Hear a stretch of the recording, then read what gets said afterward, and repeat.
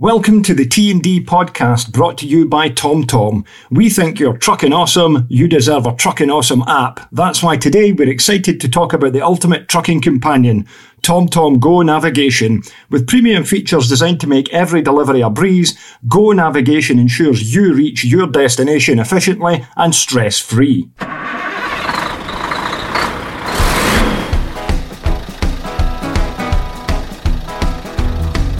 Hello and welcome back to the Trucking Driver podcast. It's the first episode of 2024. We are back on a regular basis from here on in because we have a new sponsor, TomTom, leaders in HGV truck sat-nav, which you'll already have heard from the start. Anyway, I am joined today by Matt Ireland. Hey, Happy New Year, Dougie. Happy New Year. Yeah, did you have a good Christmas period? Were you out doing a lot of work, driving and things like that? Was there much of a Christmas rush on or anything like that? Where I am at the moment, not a great deal because I'm doing the sawdust and wood shavings at the moment locally. I worked up till the Friday. I did get a day in between Christmas and New Year, but quite a lot of the trucks were out and about doing stuff anyway for them, so they don't really shut down as such. Although there's not as much going on because the sawmills are all closed for the Christmas period, but there's other stuff still sort of ticking along. So I did a day. I was hoping to get another day on Sugar Beet, but because it's been so wet up round our way, who I do the Sugar Beet for has run out of beet stock, so they certainly had no work for casual people, and they're sort of struggling at the moment for their regular guys. And today is the 2nd, and it's been chucking it down all day, so it's not looking good for them for the rest of the week, really, because the ground doesn't just dry out. You've got to wait a little while. So luckily, I'm back on the wood shavings. So I went to Kings Lynn today, got Kings Lynn again tomorrow. So just ticking along, nothing too exciting, but it's regular, nice, easy work for nice people. So can't complain at all, really. The weather has been horrendous. It's been raining constantly. There's loads of clickbait articles saying that the UK is going to get hit with an Arctic blast and loads of snow in January. But I think it's all just clickbait because one of them said there was supposed to be loads of snow arriving today, and it's actually dry here at the moment. Yeah, I can't see it myself. It's near on double figures at the moment, and I know what the weather can be like, but yeah, I'll believe it when I see it, but I can't see it happening personally. So I know it got quite cold a little bit before Christmas, but then it seems to have warmed up quite nicely. So we'll stick with that. Thank you very much, I think. Yeah, I got offered some work before Christmas, but in the week running up to Christmas, I had 4 articles to write. I was at What Is the Work, and it was Marks and Spencer's deliveries that started at 2:30 in the morning. Right. At that point, I wasn't sleeping. I wasn't getting to sleep till about past 10, so I was like, I can't do that. And then the other one was Tesco's store deliveries, and I was like, I really don't like doing store deliveries and stuff. It just Christmas rush stuff, because you spend half the bloody night unloading and then reloading the trailer rather than doing anything. And it's not my thing really, so I knocked it back, but I do need to get out and do quite a lot of driving this year. I need to line up some demo units. Depends if anybody's got some work, hopefully in Scotland, rather than having to go away to England to go and do it. But I definitely need to get out and about again. I wasn't feeling great for about the last 3 months of the year, so feel better now though. Had a good Christmas and New Year in terms of being productive and getting back in a routine.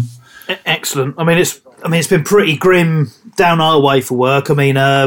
The Friday the 22nd, Bomford Group closed their doors. Mm-hmm. The chap owns Star Transport and Bomford's, but Bomford's is now no more, so it's just Stars. So I can't remember how many. They certainly had sort of 30, 40 odd trucks. They had quite a few, maybe even more. So they've packed up and gone. Magnus Group, they disappeared as well just for Christmas. I can't remember if we mentioned them before or not, but I think they had over 100 trucks. So there's been a big sort of loss of hauliers down our way, and January's normally pretty grim at the best of times. So everybody was on wafer thin profit margins from the outset before all the costs massively increased, and the rates and everything haven't gone up with it. When you've got big increases on everything from insurance to tyres to oil, even the price of buying trucks as well. Trucks are through the roof. Yeah, the price of them, if you can, and it's still long lead times on them. So everybody that's running on 2% profit margins, you drop down to 1%, and all of a sudden you're not really in a position where the company's viable. You're just turning wheels, putting in a massive amount of effort, and you're barely even clearing things. So yeah, it's not been good. So I mean, hopefully in a couple of months, if the building sites start opening up again and things start wheeling and moving about again, we might be all right. But it's not looking too good out there. So I'm just glad I've got some work. Like I said, anyone who's known a driver or got a small fleet at the moment, I take my hat off to you. I've got to say. Mm-hmm. Yeah, it's not easy at the moment. It's not really getting talked about in the mainstream media or anything either. But the economy's kind of in the doldrums. Mm-hmm. Yeah, the way the cost of everything's rocketed, it's really difficult. So yeah, I don't know who else is going to be wobbling and things. I mean, there's some companies out there are kind of thriving in amongst all this. There are always companies that do well in the face of adversity and able to step in. You know, if Bomfords have gone, I mean, most of the lorries weren't sitting doing nothing. So somebody somewhere is going to pick up that work. But you know, it has to be viable for somebody else to pick it up as well. Yeah, absolutely. Like I say, the factories where they were pulling from, they're still manufacturing whatever they were making. So somebody's got to be moving it. So. Mm-hmm. Who knows? But yeah, and it's funny because like my brother's involved in transport as well, and who he works for, they're really, really busy. They're in a lucky position that they're in direct with the shipping company rather than getting it sort of fourth or fifth hand. So they're in quite a strong position and they are very busy. So there's a lot of middlemen in there creaming off what little there is, and we just need to get rid of a bit of that, really, I think. Would probably help. Yeah, I would agree with that. Yeah. I mean, traditionally, you've been away delivering dogs and things in the van. You done any of that recently? I haven't, just purely because who I'm working for have basically booked me in for sick cover. So I know that's obviously certainly still going on, and he's still pretty busy, I believe. I was going to give him a call just to have a chat because I'm really getting the itch to get back out across the water. I mean, a friend of mine who I put on there to help him out, He went away day after Boxing Day. He left at 5:30. I think he went out to the Czech Republic and come back, and he's now on his way out to Sicily. So he had New Year out somewhere. So he's probably in Sicily by now, I expect, collecting and then heading back to England.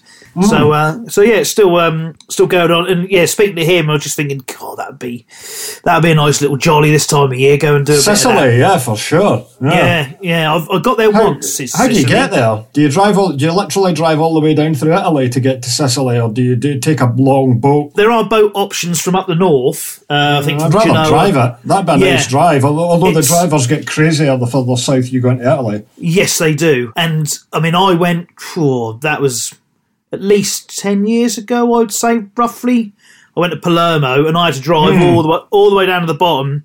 Is it Reggio Emilia? I think something like that. There's a port and it's, short ferry ride across. At the time, it was cash only for the ferry as well, which thankfully somebody had told me. So I had cash in the good old days.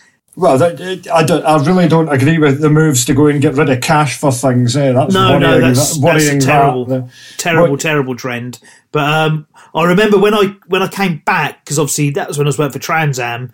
Obviously, we did the gig in Palermo, load out, back to the port, next ferry out of Sicily. So I was into Italy early in the morning. And the road taking me back to sort of the motorway in inverted commas, because it still wasn't finished all the way down there, was closed overnight for work. So I ended up having to snake down like all the old roads to get myself over the hills to get back up again. And it was it would have been so much nicer if it was light.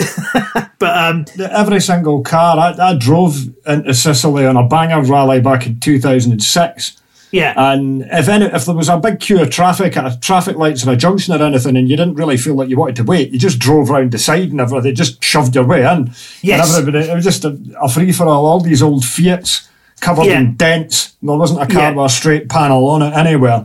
But the traffic moved surprisingly quickly, considering how busy it was, because everybody was just funneling and shoving their way in. Yeah, but it moved surprisingly quickly. I could run out with this. So the road workers were lying at the side of the road, like just sleeping, having a siesta. sort of whatever the Italian equivalent is early in the afternoon. I thought, is that guy dead? And he wasn't. He was just having a sleep at the side of the road because I'm like, different way of life. Absolutely. You'll get to a set of lights where it's 2 lanes and all of a sudden it's into 4 lanes, potentially 5, with how they're coming round you. And like I say, horns are blaring and everything's going, but nobody's getting angry about it. That's just how it is. It was weird. And it's quite similar in Russia. You'll get the lights and like the dirt hard shoulder cars will come up the inside of you. I've had buses come up the inside of me, trucks, all just racing to try and get round you. And it's a bit chaotic. Once you get used to it and get stuck in with it, it's quite good fun, really. Yeah, that was it. You've got to get stuck in with it. That's what I did. I was a bit wary because we were in a 100 quid Cavalier SRI 130, which shows you how long ago that was, because you wouldn't get one of them for £1,000 now, or £2,000, never mind 100 quid. But we were driving it back to Bristol, where we lived, and we were in Italy. So even though it was 100 quid car, I was a bit wary. I was like, I don't care if it gets dented, but I don't want it to get written off. That was that was a lot of fun. The year before, it was my first ever trip abroad, and I actually went to Sicily and Palermo. That was with Vauxhall when they launched the VXR range. And I was like just a novice staff writer on Total Vauxhall. And obviously this was in the days before the credit crunch. So these events were like there was no budget for them. They just spent whatever they wanted to go and do it. And it was just incredible. The bad thing about that was I flew out of Luton in November, got to Sicily, 20 degrees, blue skies, spent 2 days tearing around the Targa Florio and all these brand new VXR Vauxhalls, and then I had to fly back into Luton, and I got there in like rush hour and it was like pouring with rain, and then I had to drive around M25 to again get back to Bristol. And I remember just being so incredibly sad because I'd only just moved from Scotland to England after that and being so depressed after coming back from the high of being away to that and having to like coming off the plane and walking out through the rain to go and get, what car was it I had? It was a Vectra press car that Vauxhall had actually given me. And I would go fight my way around the traffic, and I was like, I want to go back and live. Now, I would love to go back to Sicily because it's like beautiful. Yes. I'd like to go back as well, just see how much it's developed, because it was... Yeah, it was kind of coming on back then. in time, wasn't it? It was... Yeah, because we had a lot of problems with the mafia back there, because that's where the mafia came from. That's right, And that had all kind of been cleared up by then, and it was just starting to flourish. Lovely to go back again, for sure. Even just to go over for like a break or anything. A couple of my mates are away to Tenerife at Christmas in December, and that looked really nice as well. The only bit you've got to come back. Yeah, that's the worst part. Get the holiday blues. Yeah, to the British. You got to come back to the British weather. Yeah. I don't know. So I've never actually driven. I've only driven trucks and press events abroad. No, I did actually. I drove the DAF Show Trekker truck to the Nürburgring. I went out there, so I have driven a truck on like work once in Europe, but I haven't been anywhere like delivering places. I'm always like in awe of the people who go across there, because I've got enough trouble. If I've got like 4 drops on and a curtain sider running round the south of England, that's stressful enough trying to find out where you're supposed to go and avoid the weight limits and the bridges and everything. I can't imagine doing that in like Europe, but people seem to absolutely love it. It doesn't seem to be as problematic running about in Europe as what it is in the UK.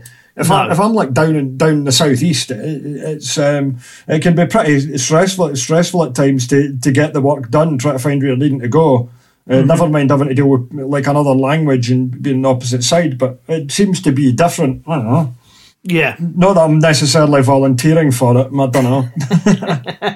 I mean, I suppose it's much the same as England. Like if they don't want trucks down a road, they pretty much signpost it pretty well. Usually, I mean, this is generally speaking, but aimed with a good map or sat nav now, it's fairly simple to do, and it's kind of like common sense. A lot of it, if you look at a road and think this doesn't look right, just either stop and point and ask, or get out and have a little look. I remember several years ago heading back south. I just got into Lithuania, and that's when you used to have to buy the vignette, which was a sticker and put in the window, and I wasn't sure where I could get it, so I just pulled in the first garage which didn't sell it, and there's a few truck drivers there, and sort of between my pidgin sort of German and their sort of little bit of English, I managed to establish that the next garage along I could buy it, and I've just got to run down to there rather than just sort of chance it. I then knew in my head that right, I'm okay, I'm safe to do it because I can't get it here. So that's my first point. And generally speaking, especially in the East, drivers are always willing to help. And I've always said that about our Eastern European colleagues. If you get to a parking area and there's only one space and it's pretty tight, they'll get out and actually help you get in that space and not get their phones out and film you whacking into the truck that you're trying to park next to, sort of thing. I've always found them to be really sort of helpful and friendly. Yeah, that's good. It's a bit of a different sort of culture, I guess. Yeah, I would like to go and get out and do something abroad. I've actually got the first time I'm going abroad this year. Volvo have got a big event on at the end of January, which we've all been invited to. I don't know. Volvo's got a lot of stuff happening this year, and the good thing is it's not all electric as well, because all the truck manufacturers they're all pushing the electric thing hard at the moment, but that's not electric. We're now into 2024. There's still not any charging points being put in everywhere. There's a lot of people buying one truck for their fleet, which is electric. Yeah. So, you can show off and say you've got an electric truck. I still don't see it being as a realistic solution to be replacing diesel, which there's no real need to do with how clean diesel trucks are now. Mm-hmm. But that's the big push. It was quite interesting towards the end of the year. Iveco have released details of their updated S-Way. Mm-hmm. And there is an electric part to that. But they are updating the Cursor 13, and the top output one's moving from 570 to 580 horsepower. And it goes up from 2,500 Newton meters a top to 2,800. So that thing will be an absolute weapon. Yeah. Iveco are now introducing a digital dash, and they're also introducing mirror cams as well, to the delight of not a lot of people. Some people like them. I don't. I still don't really see the point of having mirror cams on trucks. Like the DAF digital vision system, their corner mirror camera on the front near side gives you a massive panoramic field of vision, but I'd still rather have it with conventional mirrors. I don't really see the benefit of having these cameras there, because I don't like how one of the main thing is when you move your head, you don't widen the angle of vision. I just don't really get on with it, and it doesn't look right either. They've got little Shrek ears instead of they don't look right with mirrors on them. I know that people do like them, but it's kind of personal. There's a lot of pushback in a lot of places against mirror cams because guys don't really like them. Yeah, and of course, I mean, you were saying before this started that one of your mates is like long-sighted, so it's like the monitors are too close for some people who need to wear glasses of a particular type because it's blurry, but they can see the mirrors, but the mirror cam's too close. Yeah. So nobody's thought that out or worked out how to deal with that. Yeah, exactly. And some people kind of struggle with that. And again, technology for the sake of technology. See also electric handbrakes. Yes, definitely. I mean, I've always said, I am a big fan of mirror cam from what I've driven of it. I've found the Mercedes system better than DAF's, probably just because the Merc one's been around for longer, so they've ironed out more of the issues with it. For me personally, I think it's got more pros than cons, but I know they're certainly not faultless, and they do have cons, and they can be a real problem. But yeah, I totally agree with they just do not look right at all. They just look so strange. But I guess give it 10 years, it will just be normal. I think in 10 years there'll still be a lot of trucks that expect the mirrors on them because people just aren't that keen on them. I mean, it's not the same as automatic gearboxes, which was a fundamental change in things. This is just a technology thing. I know that there's a lot of guys who go abroad who blindside a lot, who say the way that the camera will swing round, so you get a much wider field of vision, it can be handy. But then again, I've found with the latest mirrors on the Scania and the Volvo that even if you have to blindside, you do get like a large amount of vision before the trailer disappears. But the DAF system isn't swinging round now. When the demonstrators came out, they were. Is it not? No. I think there needs to be an update. Now, someone will probably correct me on this because... But there will be if they stopped it. I don't know. Yeah, because who I work for who've got at Norman's, they've got 5 all mirror cams.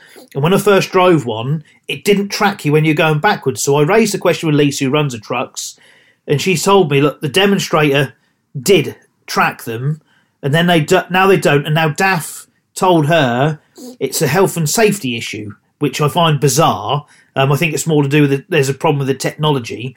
And when I did a day's trade planning for DAF, I honestly can't remember what they told me now, because I did ask the chap there. So I'd like to think that soon it will change and track you, because you can see the whole of the blind side as such of the trailer, but if it just tracked around more like the Merc does, it would be that much better. So that's sort of half the reason I think the Merc one is better. But also, like you say, there'll still be trucks with mirrors. Now, as we said, my mate has told me, he needs a pair of glasses to drive, and if he's got his regular truck, he can see his mirrors, not a problem. But because there's a monitor in their new trucks, he can't focus on it. He just cannot see it, and he needs different glasses to watch telly. So he can't switch between them. Now, as you get older, your eyesight deteriorates. That's just, your eyes lose pressure. That's just the way of the world. So give it 10 years' time. People who, like me, who've got good vision at the moment, as that deteriorates, it might then become an issue. Now, the technology might improve over the next 10 years to maybe counteract that somehow with zooming in or zooming out, or being able to move the monitors.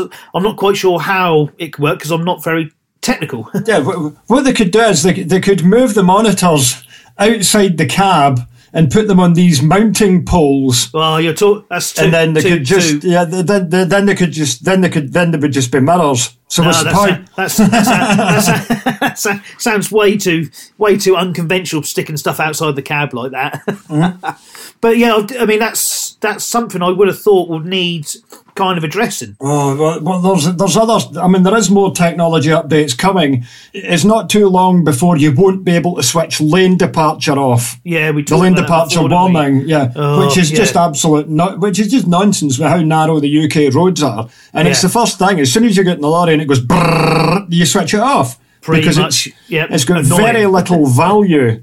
Yeah. In anything, and it needs to. If you can't switch it off, then it needs to not activate under 50 miles an hour. Then, because it's only going to run on a dual carriageway or a motorway, because that's when you would need it. Yeah, I dare say though, some technological boffins could probably sell some sort of program on the internet that will enable you to switch it off until it's MOT time or something like that. I would like to think so anyway, because I'd certainly pay to have it turned off. There's rumours and things. There's trucks started to turn up as well with alcohol locks in them as well. Bob Beach had one which had an alcohol lock in it, and you're like, well, they better not make that standard on trucks, because that's well offensive, because loads of people don't even drink.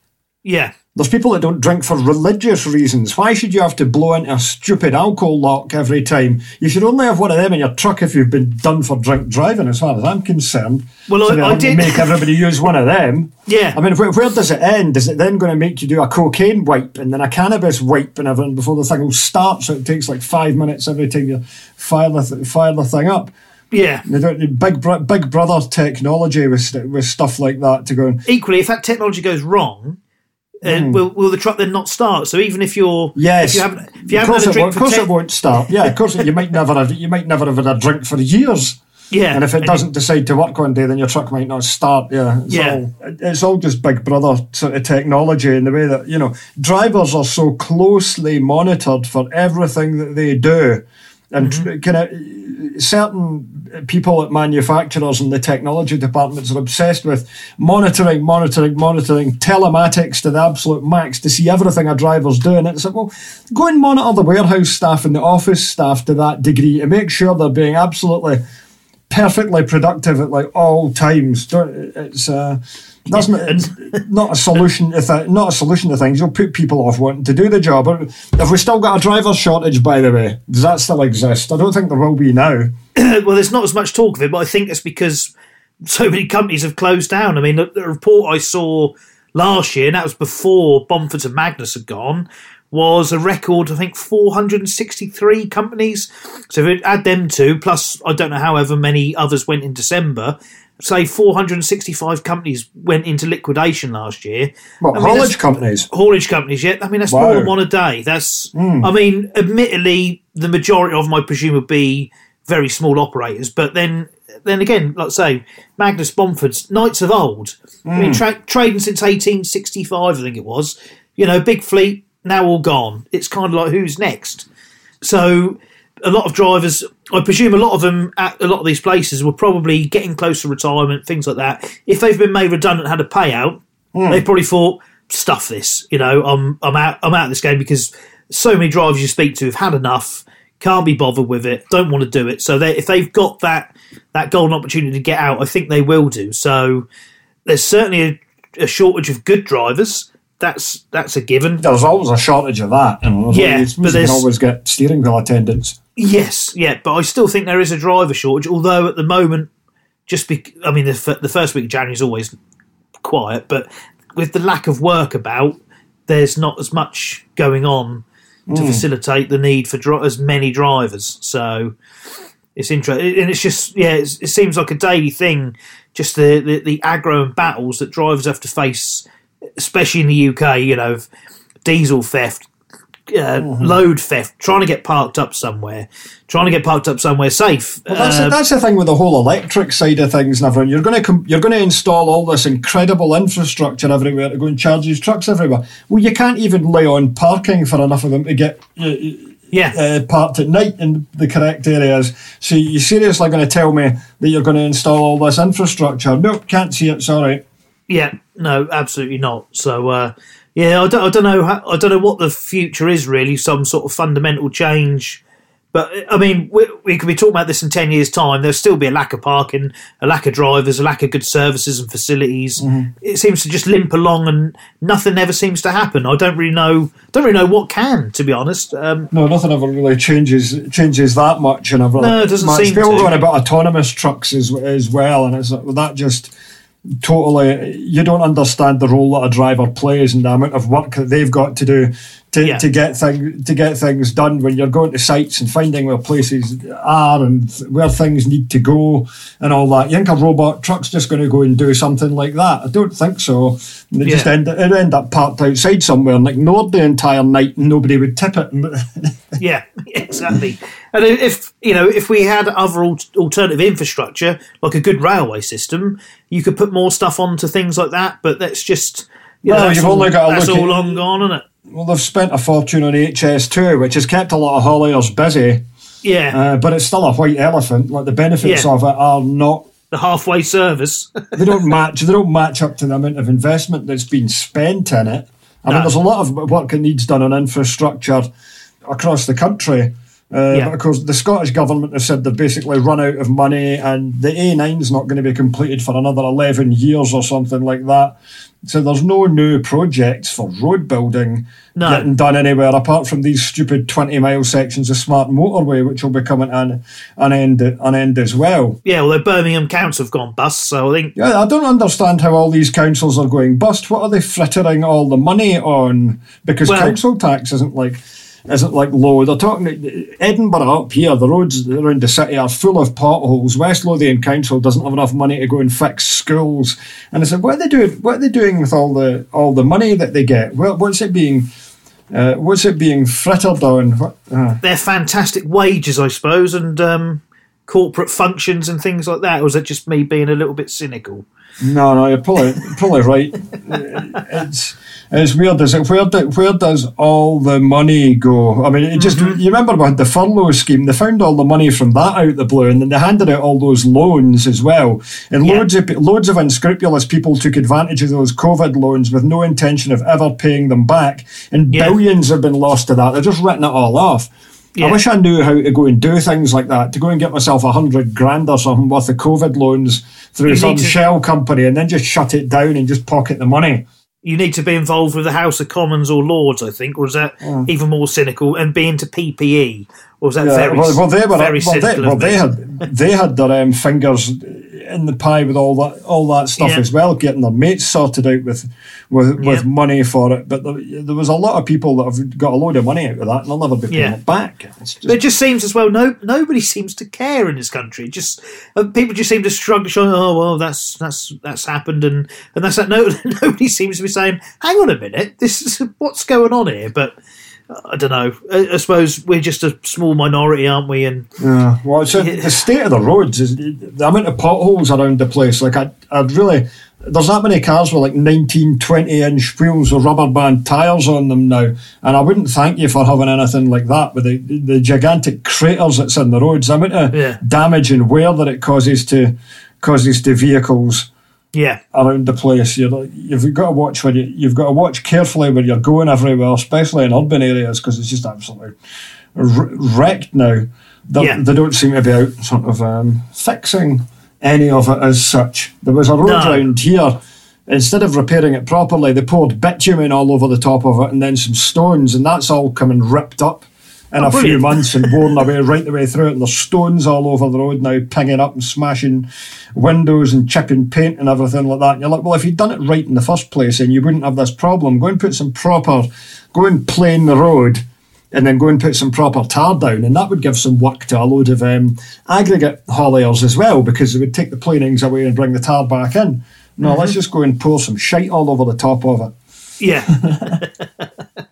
I mean, we're quite lucky around here. The roads haven't been too badly affected. There's quite a few older potholes and patches of tarmac that are missing, but I kind of, my route to work, I just kind of know where they all are, unless a new one mystically appears, as they do occasionally. But I think one way to get people to actually repair them is to spray obscene graffiti, turning like potholes into comedy penises and things like that. Then the council will act if there's something like that on the road. I've heard about that. Yeah, go and write some politically incorrect message. Yeah. So of course I'm not advocating that sort of behaviour.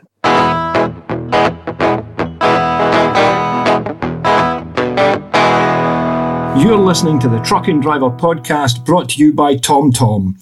The TomTom Go navigation offers a specific set of truck features. You can set your cargo and truck dimensions for specific routes, so you can drive confidently on suitable roads, making every journey efficient and reliable. Truck yeah.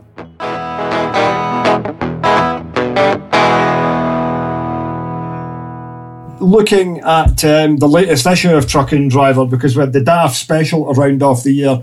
We did 4 special issues last year, Scania, Volvo, MA and DAF, and I think they've all signed up to do them again next year, and we've got some other things to go and sort out as well. But this is like a really substantial issue of the magazine. It's like perfect bound, doesn't have staples in it. It's printed on the better paper and everything. And of course the magazine had a redesign. We've got a new tweaked logo and we've got a new large font in there as well, so the Mr. Magoos can read it. No problem. For people who can't use Mirrorcam. Yeah, well, there's a lot of content in this issue, a lot of different DAFs and things. You're in it up the back in Team T&D with your latest exploits. Paul, and I need to catch up with Paul. I don't even know where he is in the world, whether he's in Ireland or whether he's in New Zealand or Australia or what. I'll have to give him a text and see how he's doing. Yeah, Joe Ashton's in it now as well. He's come into Team Trucking Driver. He drives for G&J Shuttleworth, who are in the issue. They've got quite a few manual DAFs, actually. He said, Joe did say to us, if you want to come out and do some work, but I've never done it. I would have to go and do some training because it's tankers. So I don't know. You'd have to go and... there's some stuff that you need to know. And that's like food products. Oh, right, okay. I'd have to go and work out how to go and clean the tanks out and make sure you don't put the wrong product in the tank or something like that. Don't put, And drive smoothly so it's not like you're driving a nodding donkey. Yeah. But it looks like you've been driving Renaults by the looks of it. What's that, an 8-wheeler Range C? Like a sort of, what's the body on that? Is it like a hook loader or something? It's a hook loader. What's that? Yep. Is that the sawdust? For sawdust skips, yeah. So there's a walk-in floor with Renault Range T. So Range T, yeah, walk-in floor.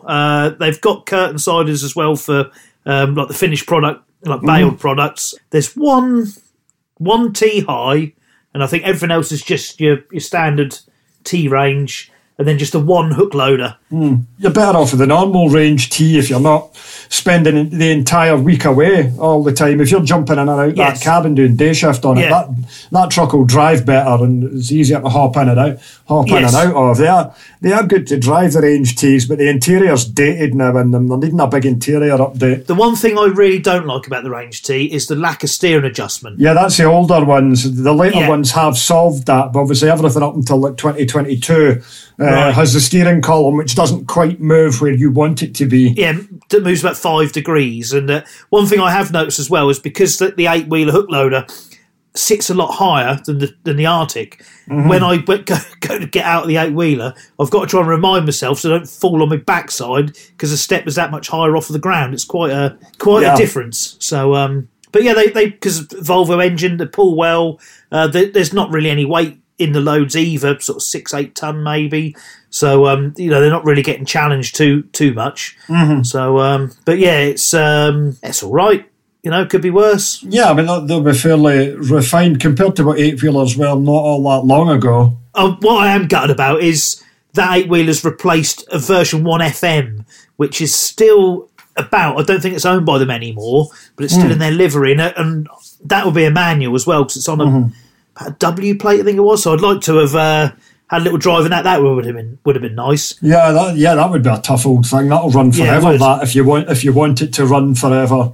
Yeah. There's a lot of places. I mean, so many guys had to go and get rid of everything that's non-Euro 6 and update it to Euro 6. But in a lot of parts of the country, you're never really going to encounter an ultra-low emissions zone anytime soon.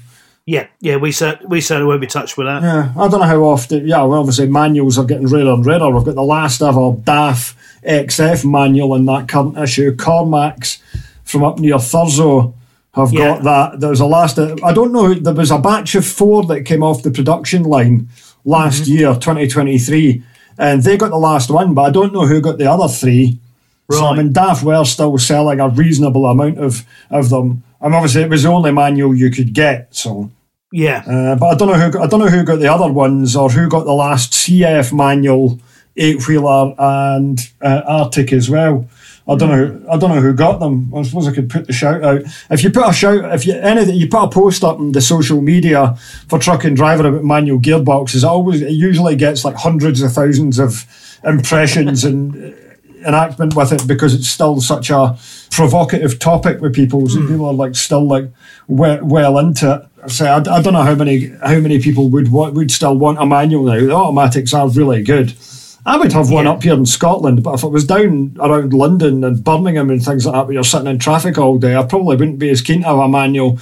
Definitely not. Pumping, working the clutch all day, every day, up, down, the gears all the time. That could be getting pretty tiresome. And the fact I've got sciatica anyway, so it would probably end up like crippling me again after a couple of weeks, and I'd be like, I need to go onto something else. with the work I'm doing at the moment, it wouldn't bother me having a manual again.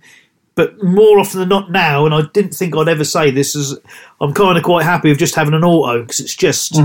Like I say, especially when it's busy traffic, and it's just like, oh God, stop. But because I'm running through sort of rural Suffolk and Norfolk, I only really get held up around sort of Thetford and maybe a little bit around Kings Lynn. But if I time it right, I don't even really get held up there, to be honest. So, and it would be just having that manual at the roundabouts, the few that I encounter, would just make it a bit quicker getting going, which would be a definite advantage. But there we go. Well, it'll be interesting. Will be interesting to see. I'm going to have to go and hit up some of the manufacturers and see, because they all had demos lined up. They're like, yeah, we've got them if you want them. But I didn't drive anything for the sort of last part of last year because I wasn't really feeling great or up for it at all. But I feel much better and up to speed now. So I'll have to go and see what I can get a hold of. And also, I'm going to have to go and put a shout out and see if anybody needs an extra lorry or anything like that. I may get the response of, nah, we're not really busy enough. Well, it depends what's on up in Scotland. If I went down to England, I could probably get something sorted out. Toby at Bruttons is always fantastic if we need something. But then again, he is 380 miles south from me. True. People need to eat, so there's always fridges moving about, isn't there? Yeah, that's it. I'll go and put a shout out to some of the usual sort of people and see what's out there. Try if you're listening to the podcast and you've got any sort of like, work. good work, yeah, not just anything. I don't want to be starting at 2:30 in the morning and spending the day running around the Midlands all day at 50 never getting over 50 miles an hour if you're lucky. I'm still being vaguely picky, but I still want some cream work, please. Yeah, but at least semi-skimmed. I don't want the gruel.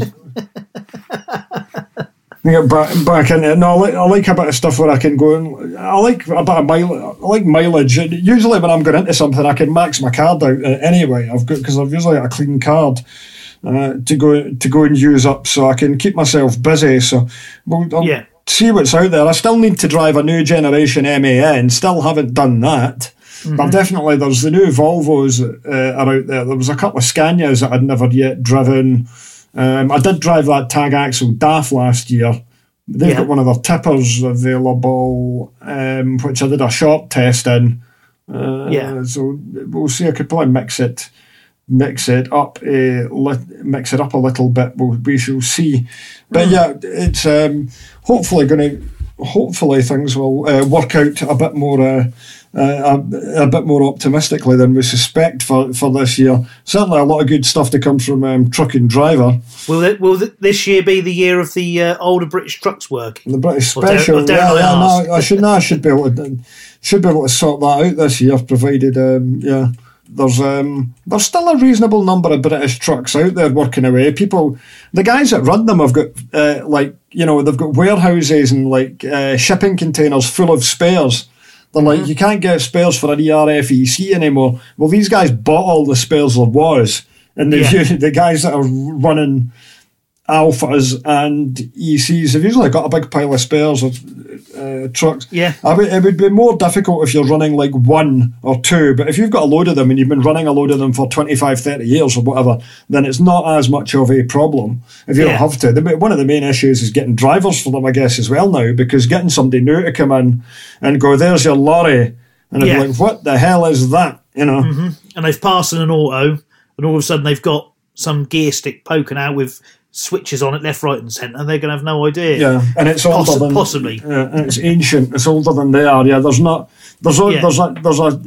certain small, strange number of people out there who would jump at the chance of still being able to drive an ERF or a Foden. But fair play to the engineering of the simplicity in the engineering of those trucks that they're still running out there. But of course, they're massively benefited for the fact they don't have so much electronics in them, and they don't have a lot of dreadful emissions systems on them. Especially the early versions of emission systems, the Euro 5 and stuff, were not as reliable as the later versions of it are. So we shall see what happens. Yeah. But you got any other business? I remember at the start when we talked, you'd mentioned you'd read a book. So to finish off, you'd read Mark Gridzinski's book, which was about Scanias, was it? Yes, and I'm so glad you pronounced his name and not me, because I thought I would get you out of that. Yeah, I'm going to make a right hash of that.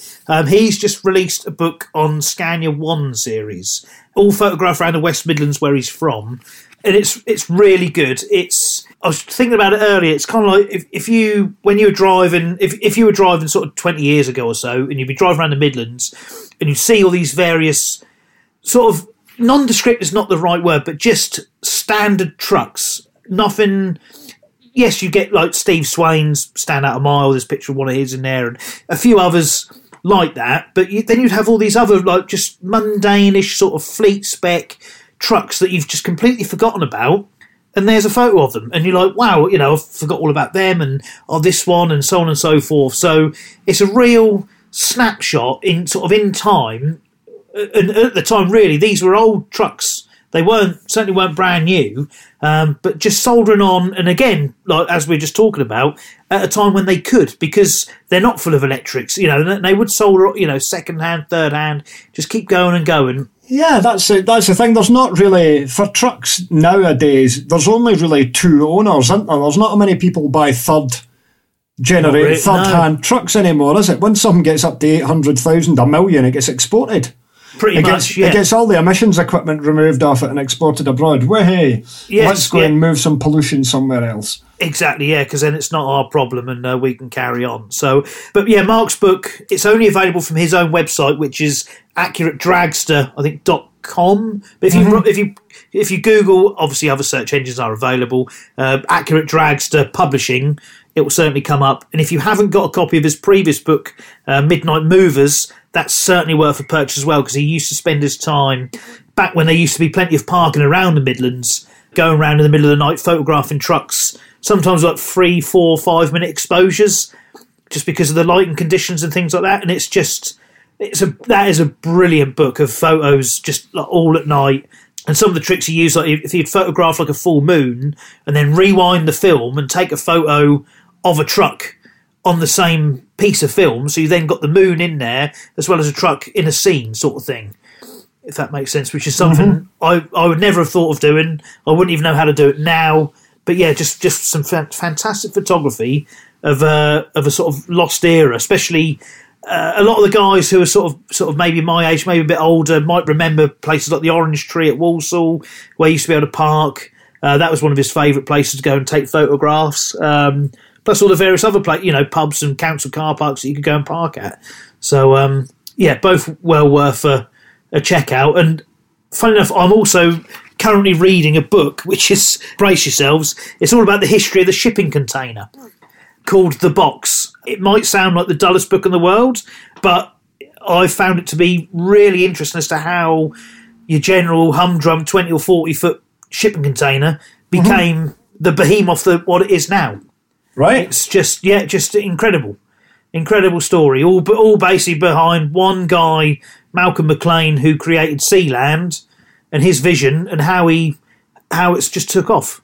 It's I'm sort of halfway through at least at the moment, and it's really, really good. So it's been out quite a few years. I dare say you can find a second-hand copy on eBay or somewhere or other. But yeah, The Box by Mark with a C, Leverson. I don't have it to hand. It's downstairs because I'm going to read a chapter. Once I've had me tea, I'm going to sit and read a chapter of it. Yeah. But yeah, well, that's interesting then, yeah. Yeah, definitely. Cool. Yeah, well, thanks very much for your time on today's podcast. It's been a pleasure. We'll be back next week, folks. I shall catch you again soon. I shall have some updates on what I'll be going to get out driving and stuff, hopefully. Excellent. Yes, Happy New Year to everyone. And you, Matt, take care. I shall catch you again soon. Yeah, you too, Dougie. Thanks a lot, mate. Cheers. Bye-bye. Thank you for tuning in to the Trucking Driver podcast, proudly sponsored by TomTom. As a special thanks to our listeners for trucking through the holiday season, we're giving away 1 month free of TomTom Go Navigation Truck. Simply download the Go Navigation app and use the code TRUCKYEAH. That's TRUCKYEAH when subscribing. Safe travels, folks.